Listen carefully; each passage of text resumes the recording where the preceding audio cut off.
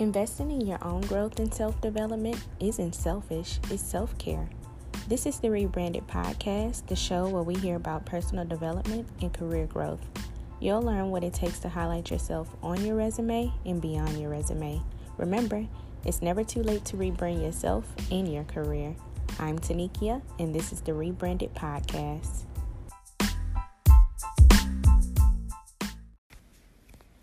We're back with another episode. And this episode is about how to respond in interviews and ask appropriate questions. I know many people get nervous or intimidated when doing interviews, but there's really no need to be.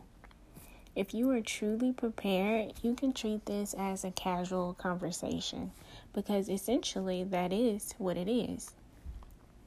As you interview and answer questions, try to stay focused on the job and how you are fit for it. So what I mean is just do your best to match your abilities to the job description when responding.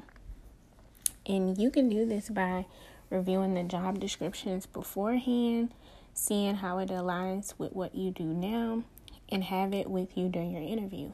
That's something personally that I do. I feel like it helps me, especially if they ask you what made you attracted to the role. You can definitely reference quickly what was on the job description that drew you to it.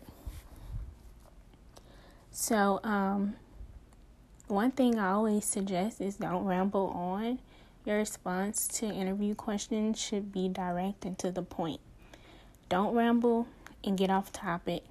So, I usually always recommend the STAR method, which is a structured manner of responding to behavior-based interview questions by describing the situation, the task, the action, and the result of the action that you're describing.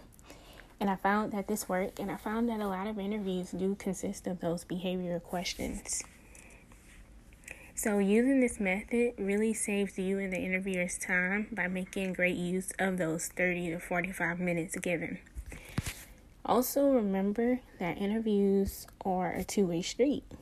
They are assessing if you are the right fit for the role, and you are assessing if this is the right culture for you. So I'm going to give you some questions that you can give at the end of the interview to the interviewers, and that gives you open-ended responses, something more than a yes or a no. So one of the questions you can ask are, what are the top 3 skills necessary to do well in this role and why? That way you can really have some expectations of what's expected of you and why it matters. Another question is, what should my areas of focus be in the first 30, 60, and 90 days? So this gives you an idea of how your time is going to be structured there, and what you're going to be doing and what you're going to be learning in those beginning days. Another one is, how does the work of this particular role or department contributes to the overall success of the company's goal? So you can see how your role contributes to the overall bigger picture.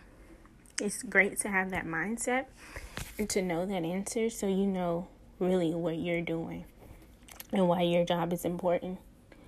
Another one is, who are the key players I'll be working with and their expectations of me in terms of my performance. So you want to know who you'll be working closely with. Essentially, you'll want to know who you're reporting to. And what do they expect of you? Like, how do you guys work together? Another question is, what does career growth look like for someone in this role? So it's important for you to know, how could you grow? Are you going to be stagnant in this role? Are you going to be expected to stay in this role for years and not learn anything new? Some people are okay with that. Some people are not. So it's good to go ahead and ask that. Another question for the company is, how do the company value diversity, equity, and inclusion? So diversity is a big thing now. Companies are wanting to diversify their organizations.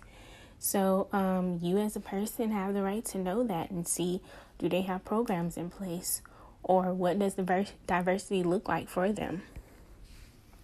Another one for the company is, what is the company culture like?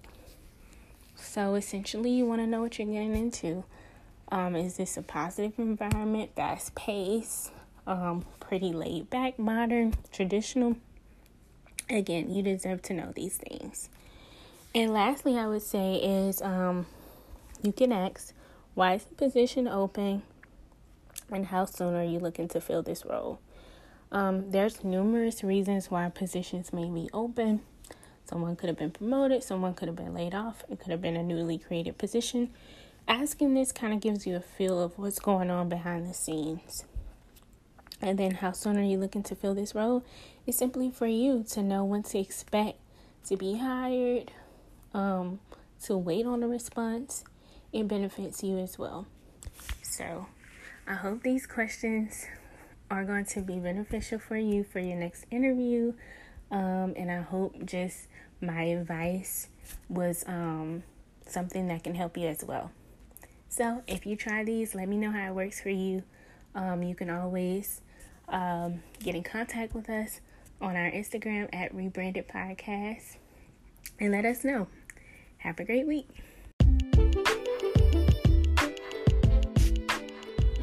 That's all for today. Be sure to follow us on Instagram at Rebranded Podcast, as well as our resume page at revision.writing. Need a resume or some other career service? We got you.